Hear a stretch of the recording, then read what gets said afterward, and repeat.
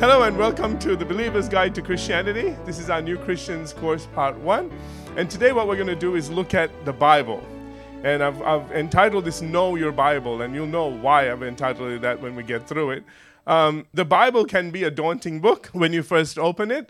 You know, it's such a thick book. It's got so much in it. But with a little instruction, you will find that it actually has a beautiful logic and a rhythm and a flow to it. Amen? And just in the way that the books are organized and set out. The word Bible itself is not a scriptural word. It comes from the Greek for the papyrus plant biblos. That's B-I-B-L-O-S. The reason I spelled it out is because I've got a footnote to say that some believe that the Greeks based it on the ancient Phoenician seaport city named Byblos, which is B-Y-B-L-O-S, which was known for its export of papyrus. Regardless, by the 2nd century AD, Christians were using the plural form Biblia, B-I-B-L-I-A, and this word then traveled through the Latin and into Old French until it finally reached English and emerged as the word Bible. Chuck Swindoll says, though it is a collection of many books by many different authors, the Bible can rightly be called one book since it has one heavenly author, God, and one main message. Now, there are 66 books in this Bible, and they are divided up in several ways. The first major division is the Old Testament and the New Testament. Okay, sometimes it's written as OT, capital O, capital T, and sometimes capital N, capital T for New Testament, okay, Old and New Testament. Now, the Old Testament is the first half of your Bible, and it consists of 39 books. It was originally written in Aramaic and Hebrew, and the books are categorized into either 4 or 5 major categories, depending on how you look at it. Some people break the major and minor prophets up as 2 different categories. We're going to keep it as 1, so I'm going to classify them as 4 major categories. The 4 major categories are the legal, which are the first 5 books of the Bible. Now, the reason they're called legal, they are historical as well, but it's where the law was given. And it's the Pentateuch. So that's why they're classified as legal, because it was written by Moses as well. So that whole group was put together. The next section is historical. The one following that is wisdom and poetry. And the last is prophetical. Now, within these major subdivisions, the book themselves are set out in the following order. Now, I'm going to be going through the Old Testament books. There's a lot there, but I'm going to be going through them fairly quickly because I want to get to the New Testament and share some scripture with you when I get to them. All right? So if I'm rushing through it, it's because of that. I don't want this to become something that you just came and you listened and got a whole lot of information with no inspiration. I'm very careful not to do that. All right, so let's go through this quickly. First, there are the 5 legal books called the Pentateuch, which are Genesis, Exodus, Leviticus, Numbers, and Deuteronomy, all penned by Moses. Briefly, Genesis is the book of origins or beginnings. The first part, which is chapters 1 through 11, actually covers a period of 2,000 years. I don't know if you knew that or not, but just in those first 11 chapters, we have 2,000 years of history covered. While chapters 12 to the end of the Old Testament is the rest of the 2,000 years. What this tells me is that God spent as much time with the Gentiles as he did with the Jews. You all understand that the Jew came from a Gentile. And you need to understand something, that it was 2,000 years with Gentiles and 2,000 years with Jews, and then came the church age where there's no Jew or Gentile. Are you all with me? Amen? So God's given us equal time, and it's been another 2,000 years. Have you seen the calendar? Remember, Noah wasn't a Jew. And thank God for him, he restarted the whole human race. Amen. Just saying. All right, so chapters 1 through 11 gives us an account of creation, humanity's fall into sin, the flood of Noah, and the Tower of Babel. That's where all the different languages originated, okay? Second part, chapters 12 through 50, covers a period of 300 years, and it's a story of God's plan to redeem mankind through Abraham, later through Isaac and Jacob, all right? Now, Jacob's name was changed to Israel. That's where Israel comes from, by the way, okay? So that you guys know where all this comes from. The book ends with Joseph, It's in Genesis 50. It ends with Joseph, one of Jacob's 12 sons. Had a lot of kids, didn't he? All right. Living in Egypt as Pharaoh's second in command, along with his entire family. There's a big story behind that. I don't have time. Exodus picks up where Genesis left off.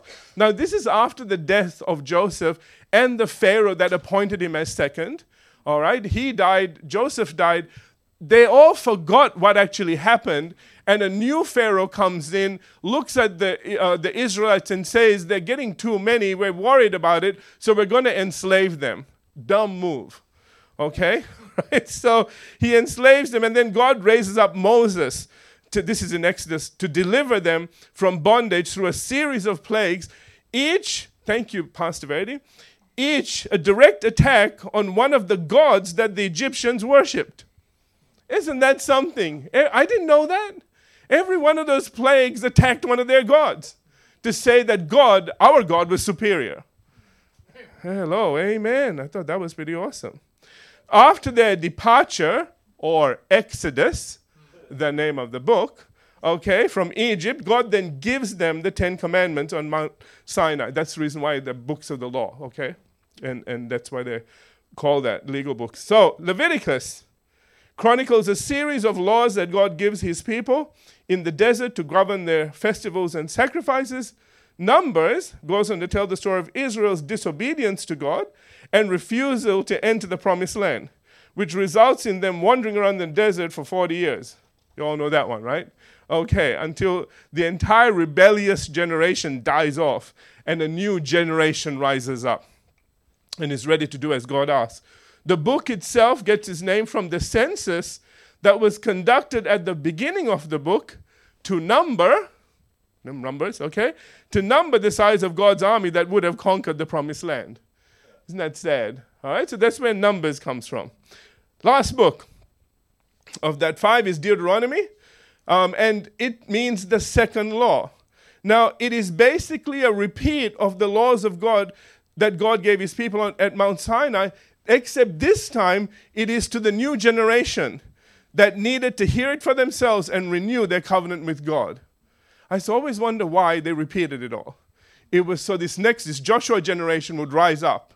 They needed to hear it all again so that they could then know the promises that God had given them, so they knew God was with them as they went forward. Amen? All right, second, there are the 12 historical books. They are Joshua, Judges, Ruth, 1st and 2nd Samuel, 1st and 2nd Kings, 1st and 2nd Chronicles, Ezra, Nehemiah, and Esther. You know, I forgot to say that we're working off this little flyer here, by the way. Okay, so if you've got one of these, it's just got a brief outline. I'm giving you a lot more detail. All right, okay. The book of Joshua, let's begin there, continues the history of the Israelites after the death of Moses and goes on to talk about the conquest of Jericho and all of Canaan. And after all those exciting chapters, then it gets really boring, okay? Because he goes on to chronicle the division of the land among all the people, okay? The book of Judges begins with after the death of Joshua. So we're following a sequence here, all right? And goes on to talk about how Israel enters a cycle of turning from God, falling captive to oppressive nations, calling out to God, and being rescued by leaders God sends their way, called judges. I love that, okay? And they include Deborah, Gideon, you know, the guy with the fleece, you know, okay, remember, okay? All right, yes. And of course, we know Samson, you know, and Delilah. Okay, all right, okay? They're just some of the judges there. Then we go on to the book of Ruth, which is written in the time of Judges and follows 2 widows. It's just a beautiful book when you read that, especially, you know, when you see the dedication of Ruth to her mother-in-law, Naomi, and how she will not leave her side. And she came from different sort of a background, you know, where she worshipped other gods, and then she actually said, no, I want to worship your God. And the way God blessed her, and she became she was now in the lineage of Jesus Christ. This woman that was outside of the covenant. See, God doesn't care. You know, people do, but God doesn't. He just loves everybody the same. And it's just a gorgeous book. Anyway, So let me just reread this again. The book of Ruth is written in the time of Judges and follows two widows, Naomi and her daughter-in-law Ruth. They both lost their husbands. In an effort to illustrate the difference between a nation that does not follow God, the book of Judges, and a nation that does, which is Ruth. All right, the books of 1st and 2nd Samuel is the story of Samuel, who is the last judge and the first prophet after Moses. People believe that Moses is a prophet, so we got to give him that one. All right, okay. He anoints Saul the first king. He was the first king of Israel. All right, was Saul, who sadly disobeys God and falls in battle, giving rise to the greatest king Israel ever had, the giant slaying, Goliath slaying King David. Okay, everybody loved him. All right, so then come the books of 1st and 2nd Kings and 1st and 2nd Chronicles. They go on to narrate the kingship of David and his son Solomon, as well as a selection of several southern kings in the land of Judah and their judgment into exile, because they were disobedient. All right, then the books of Ezra and Nehemiah should be seen as one volume that narrates the return of the exiles from Babylon and the reestablishment of the laws of God, the worship of God, and Israel's festivals. So you can see how this thing is laid out. Are you getting this? Okay. The 12th and final historical book is the book of Esther, which tells the story of Queen Esther, a Jew, who during the exile of Israel saves her people from an evil plot to destroy them. That's all I'm going to say about it. Because if I get into this, we'll preach and it will take forever. I'm trying to get through 66 books here. Okay, all right. Third. Okay. There are the 5 books of wisdom and poetry, which are Job, Psalms, Proverbs, Ecclesiastes, and Song of Solomon. If you get to know this in this kind of order, instead of trying to remember 39 books, if you can remember 4 sections, you'll kind of know where to go to look for something. When somebody tells you turn to something, you go, okay, it's got to be around here somewhere. Okay? So, for example, you hit the prophets, you think, I told you to turn to Psalms or whatever, you went too far. Yeah. You know what I'm trying to say? Okay? All right. So, where was I? Okay, so the books of wisdom and poetry. So again, these are Job, Psalms, Proverbs, Ecclesiastes, and Song of Solomon. They all clearly show the power of God's Spirit to move people's hearts. Contain some of the most beautiful passages of Scripture in the entire Bible. We all know Psalm 23, right? The Lord is my shepherd, I shall not want. Okay? And so on and so forth. I'm not going to do anything more than that. There's a lot of good things in there. One of my favorite verses is Job 8:7. Though your beginning is small, your latter end shall greatly increase. Amen. Hallelujah. But again, that's all right. Fourth and finally, there are 17 prophetical books, which consists of 5 major prophets and 12 minor prophets. Okay? There's 5 major prophets, which are Isaiah, Jeremiah, Lamentations, Ezekiel, and Daniel, and then 12 minor prophets, which are Hosea, Joel, Amos, a whole bunch of others, and Malachi. All right? They're minor only in size, not in importance. They have some very important things to say. If they're only called minor because they're like a couple of chapters, all right? As opposed to the others that have a lot of chapters in them. All right. It is in these books that we find warnings and glorious encouragements to man, such as Isaiah 40 and verse 31. Those who wait upon the Lord, he shall renew their strength, and so on and so forth. Amen. We also find the fall of Satan in here. That's in Ezekiel 28 and 12. And Isaiah 14 and verse 12 onwards. Those are sections that give you that. And also the prophecy of the coming Messiah. Remember the favorite verse, or that famous verse that we look at, Isaiah chapter 9, verse 6, for unto us a child is born, unto us a son is given. That's in Isaiah, okay? And the government will be upon his shoulders. A lot of people don't actually catch on to what it's saying. Can I read this out to you and just point 1 or 2 things out to you, okay? All right, so notice it says here, for unto us a child is born, unto us a son is given. The son needed to be given. He didn't need to be born because he already existed. In the beginning was the Word was with God, the Word was God, the Word became flesh and dwelt among us. Amen? So you understand that first part, for us a child was born, but God gave his son. He was already there. And I want you to notice something. It's always puzzled me when I read this verse. It says, and the government will be upon his shoulder, and his name, whose name? The Lord's name, okay? The one that is given. His name will be called Wonderful, Counselor, Mighty God, Everlasting Father. That used to throw me every single time. I thought, hang on, did we switch somewhere? If you've seen me, Jesus said, you've seen the Father. I don't do anything that I don't see my Father doing. Me and the Father are one. Amen. And Isaiah, way back in the Old Testament, saw that. Isn't it sad that the Jews of his time didn't recognize that? And they want to stone him and kill him every 2 seconds. You know? And he said, for what wonderful works do you want to stone me? Well, it ain't the works. It's funny because the other Jews said, we know you are from God because of the works. And the ones that saw the works didn't accept them and said, show us a sign. He said, forget about the signs.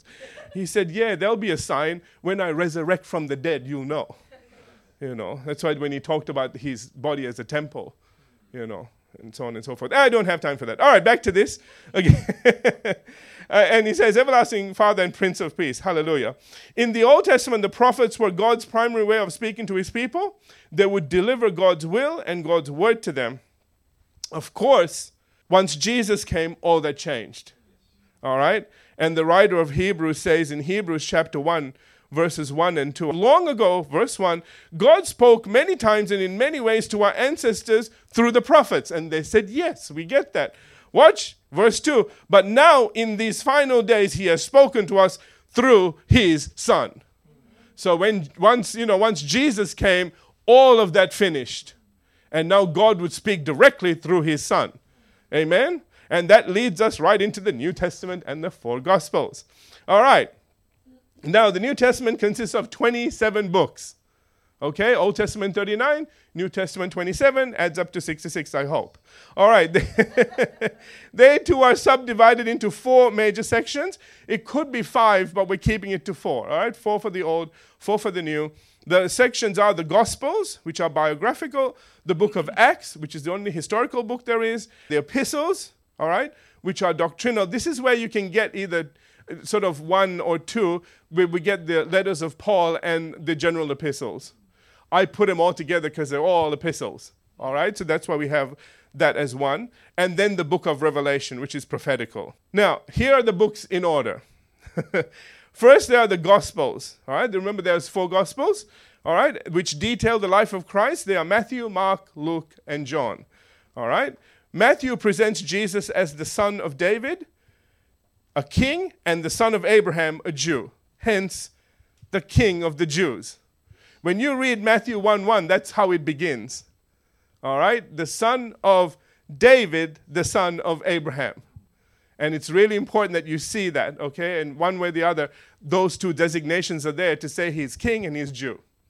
Okay? And so he's a king and the Jew. That's what Matthew's message is. Mark sees him as a righteous servant of God who perfectly follows God's will. Luke, the physician, the only Gentile author, by the way, of God's word, reveals him as the compassionate Son of Man who came to save the whole world. Now, these first 3 Gospels are called synoptic Gospels. They together see synoptic. They complement each other perfectly, including many of the same stories and are sometimes even identical in their wording. Now, they stand in contrast to John, whose content is largely distinct. It's original, okay? John's main focus is Jesus as the eternal Son of God, who is one with the Father and himself God. So those are the 4 Gospels. Second, there's the book of Acts, also written by Luke. It is the only historical book in the New Testament detailing now the ascension of Christ, the arrival of the Holy Spirit, and the activities of the apostles, okay? All right, third are the epistles. Now, I'm going to slow down here a little bit and share some scriptures, because I know you're in overload right now. But I'm praying that this is helping you as well. Hopefully, you'll know your Bible a little bit more now and understand when you're reading what's actually in there. All right, so now we come to the epistles, which are the doctrinal letters written by the apostles, such as Paul and James, Peter, John, and Jude, to address specific problems, concerns, and doctrinal issues in the church. they are set out in the following order. First, we have the letters of Paul, all right? Now, the letters of Paul are either named after the church that he wrote to or the individual he wrote to, all right? Whereas the general epistles, those following this, are given the names of the ones that actually wrote them. Do you understand? Okay, so when you're looking at Paul's letters, they are to do with a church or an individual that he wrote to. All right, Romans, that's the first one we come to, was written to the church at Rome. Okay, that's it. Okay, all right. It deals with justification by faith. And a key verse, I'm going to give you key verses, all right? Now, you might think of a better one. I'm sorry. Okay, this is the best I could do, all right? But these are some of the, I believe, key verses in these books. A key verse in Romans is Romans 5:1, where it says, therefore, having been justified by faith, we have peace with God through our Lord Jesus Christ. Then we have 1st and 2nd Corinthians. Now, there's a lot more stuff in Romans, obviously, and a lot of verses. I love a lot of verses in Romans. If we had time, I'd go through all of them, but I don't. All right, 1st and 2nd Corinthians are the letters that follow Romans, and there are 2 letters written to the church at Corinth. The first letter addresses Christian conduct and how to deal with various issues, such as sin and spiritual gifts and so on. The second letter praises the congregation for their obedience and faithfulness to do as Paul had actually said. So, he was happy to see their progress. Okay, now we know 2 Corinthians 5:17 and 18, if anyone is in Christ, he's a new creation. Hallelujah. These are some beautiful verses in there. And again, verses that we need to take to heart. Romans told us that our, justification is by faith. 2 Corinthians tells us that, when we come in, we are brand new creations. Amen. And I love it that it says all things are of God. All the old things have passed away. Amen. Hallelujah. Then we get to Galatians. Now, it's written to the church at Galatia and deals with the Spirit-led life. Love that book.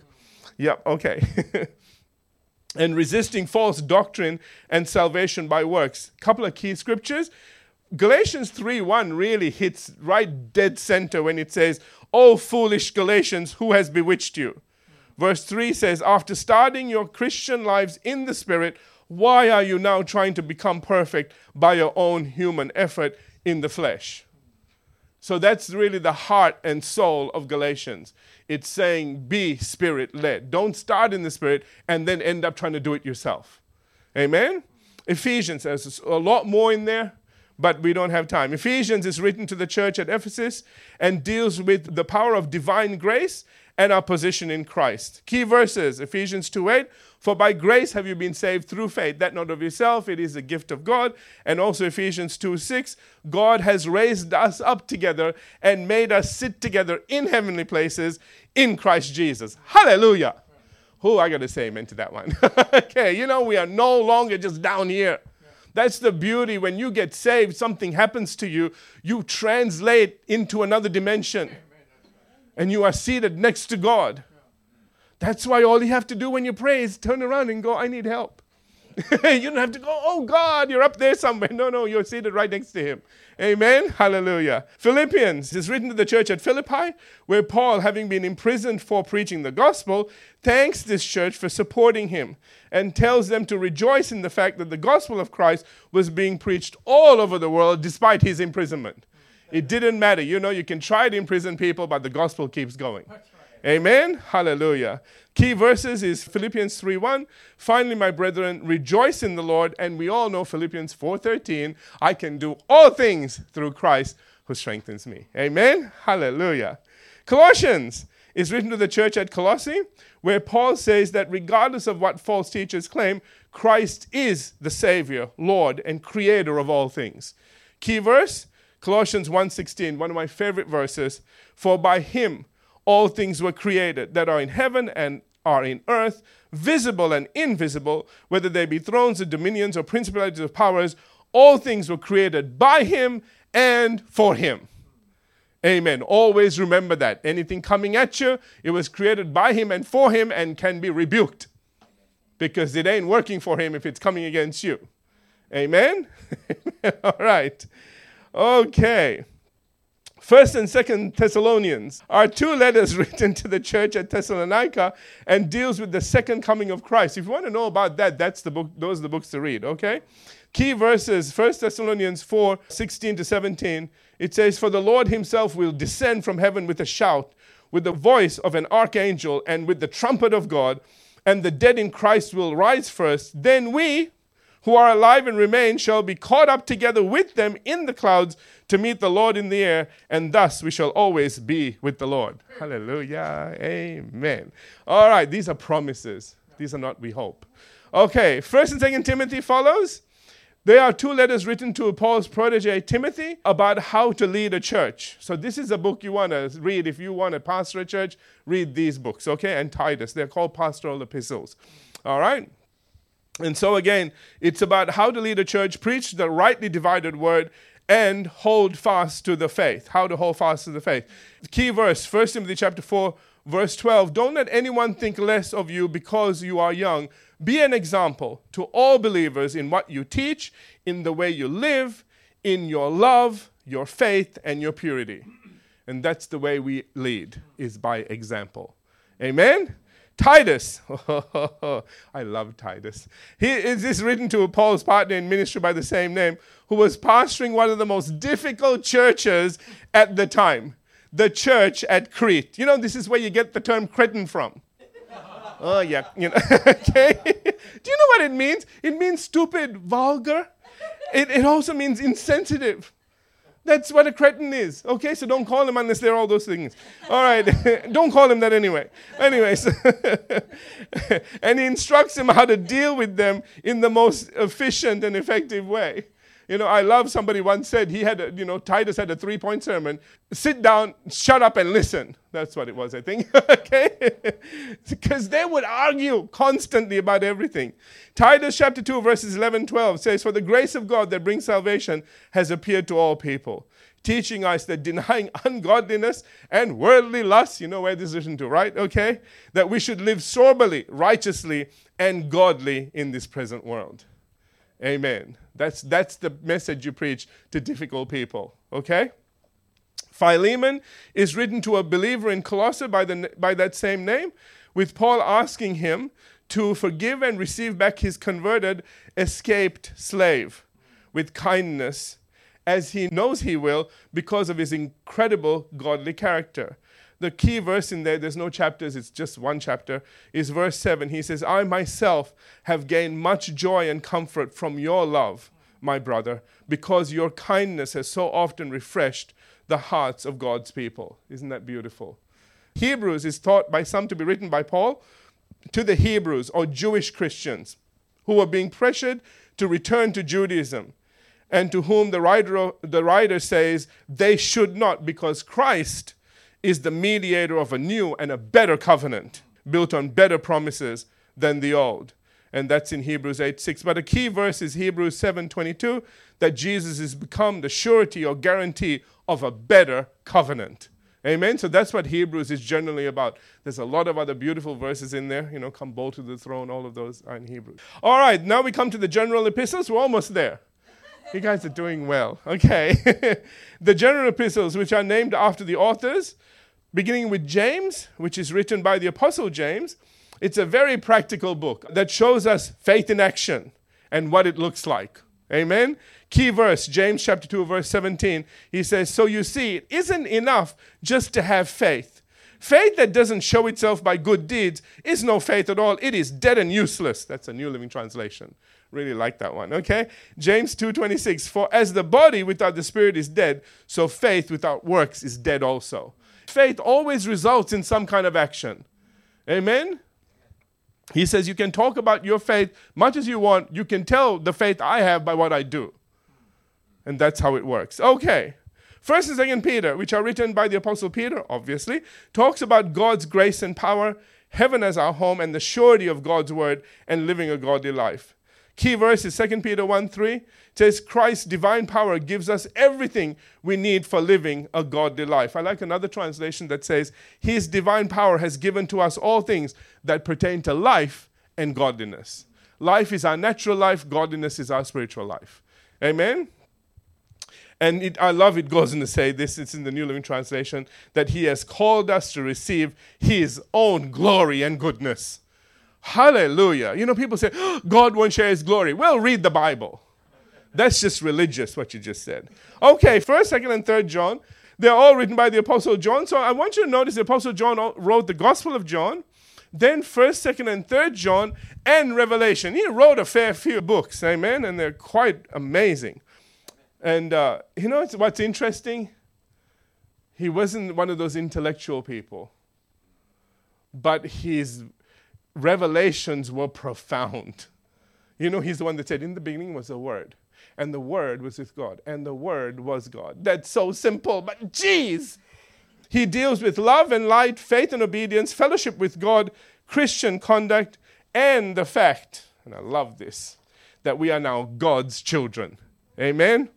It also deals with Christian discernment and Christian hospitality. That was actually 2nd and 3rd John, which we never got to. All right. Okay. Key verse, or key verses, 1 John 1:7. But if we walk in the light as he is in the light, we have fellowship with one another. You know, walking in the light was a big thing with John. Verse 9, you all know 1 John 1:9. If we confess our sins, he is faithful and just to forgive us our sins and cleanse us from all unrighteousness. And 1 John 3:2, beloved, now are we the children of God. Verse 8 says, he who does not love does not know God, for God is love. That's where we get that from as well. Amen. Jude, written by the Apostle Jude, is all about keeping the faith and guarding against deception. Key verse is Jude, verse 20 and 21. It says, but you, beloved, building yourselves up on your most holy faith, praying in the Holy Spirit, guard and keep yourselves in the love of God, looking for the mercy of our Lord Jesus Christ unto eternal life. Fourth and finally, there's Revelation. Derived from the first word in the book, in the original Greek text, which is apocalypsis. It's apokalypsis. It means unveiling or revelation. It was written by the Apostle John, as I said before. It is a revelation of the Lord Jesus Christ and has some of the most dramatic and frightening language in the Bible. Don't read it before you go to bed. Okay, all right. It talks about the future of the church, things that have been, things that are, and things that are yet to come. It has been described as a book of apocalyptic prophecies.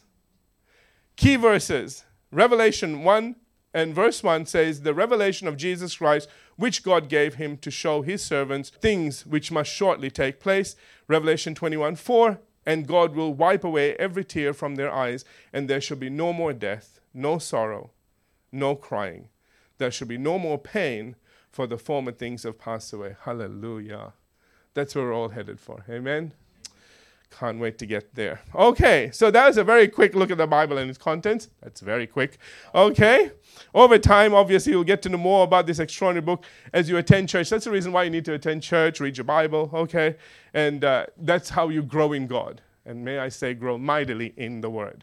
Hallelujah. All right. Now, I have a quick tip here. If you guys have trouble finding a book in the Bible, you know what I used to do with my marker? I used to mark the page of contents. So I would, they tell me to go somewhere, I'd have it right where, because, you know, it's a couple of pages in the contents, you know, and so I'd have it, I'd just whoop it open, and there's all the names of the books and the page numbers. I'd get there really quickly and then find the chapter. So there you go. Okay. All right, very quickly, I have run out of time, but I've got to deal with this. Bible translations. As you may know, since the Bible was written in Hebrew, Aramaic, and Greek, you know the Old Testament was Hebrew and Aramaic. All right, New Testament was in Greek, all right? All the English versions have been translated from these original texts in one way or the other. Okay, that's the reason why none of them are exactly right. People say, which is your favorite Bible? I don't have one. I can't, because I get to a verse in my favorite Bible and then I don't like it anymore.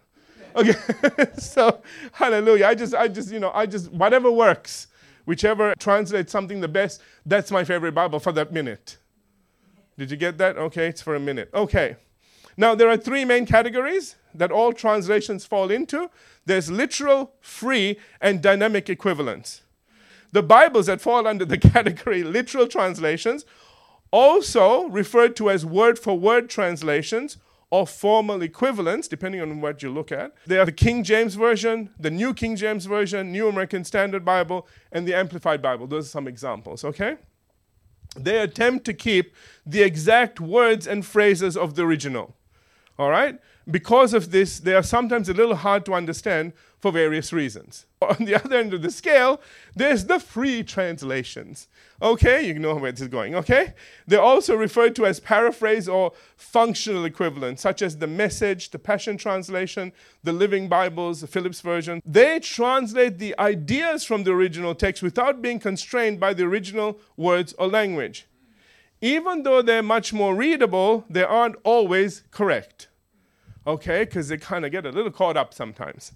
Finally, sitting right in the middle, okay, of these two categories are the dynamic equivalence Bibles, also called thought for thought or functional equivalence Bibles, such as the New International Version, the New Revised Standard Version, and my favorite, the New Living Translation, okay, which attempt to strike a balance between the literal and the free, providing a thought-for-thought translation that is easy to read and still quite accurate. I have found that the New Living Translation sometimes translates things more accurately than my New King James Version.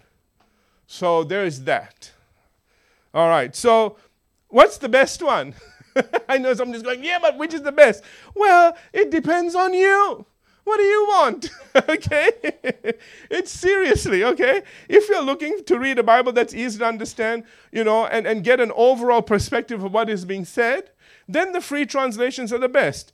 They increase historical distance on purpose to make the text more culturally relevant and simple to understand. If you're looking to do a private Bible study and don't want to get too caught up in what each individual word means, but still want something that is fairly close to the sentence structure of the original without being too formal and hard to understand, then a dynamic equivalence Bible is for you, like the New Living Translation. All right? Okay. If, on the other hand, you want to do a deep dive into every word, okay, and its various shades of meaning, okay, and look at things like sentence structure and so on, that's generally when you're doing a Bible study or you're teaching in church, so on and so forth, okay? Then the literal translation is for you. If you're a person who wants it all, buy lots of Bibles. Or you can get a parallel translation. Now, there are what they call parallel translations, where you can get 2 or 3 versions in the same Bible. And usually they'll try to give you one of each of these. Okay, so that you can sort of look at it. So, for example, you might have New King James, New Living Translation, maybe the Message, just so it's all very different. So you can sort of read through it and kind of go, okay, this is what it was originally said, this is how they kind of let it go, and then this is kind of what they're trying to tell us. Okay, so there's that. Just so you know. Now, if you're comfortable or prefer going online, there's a whole host of Bible study sites, all right, such as Bible Gateway, Bible Hub, and many others that give you free access to all the major translations. I go there a lot of times when I want to look up 26 different translations or whatever, because I'm looking for something. I'm not happy with any translation, and you'll find one somewhere in there that will get it right. But you got to go looking.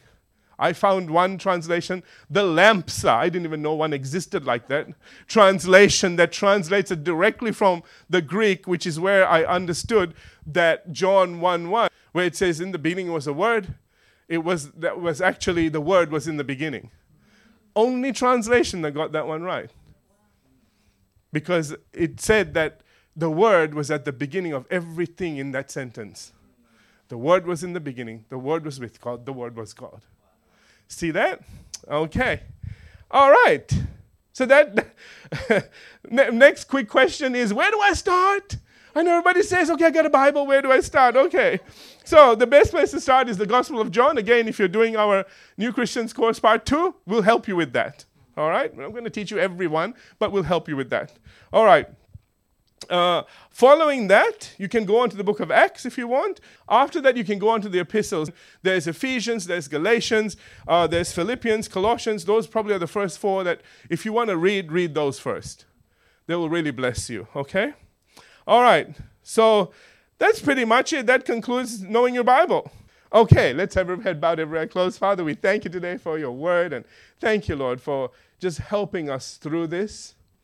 I thank you that each and every individual that listens to this and goes back and re-listens to it, Father, that they gain more and more each time they listen to it. And I thank you, Father, that you are the one that wrote this. Therefore, we look to you, God, to explain it all to us. to reveal it all to us and to bring it alive on the inside of us, so that it goes from being just a word on a page to something that is living and powerful. Hallelujah. Just as Hebrews 4:12 says. In Jesus' name. Amen. Amen.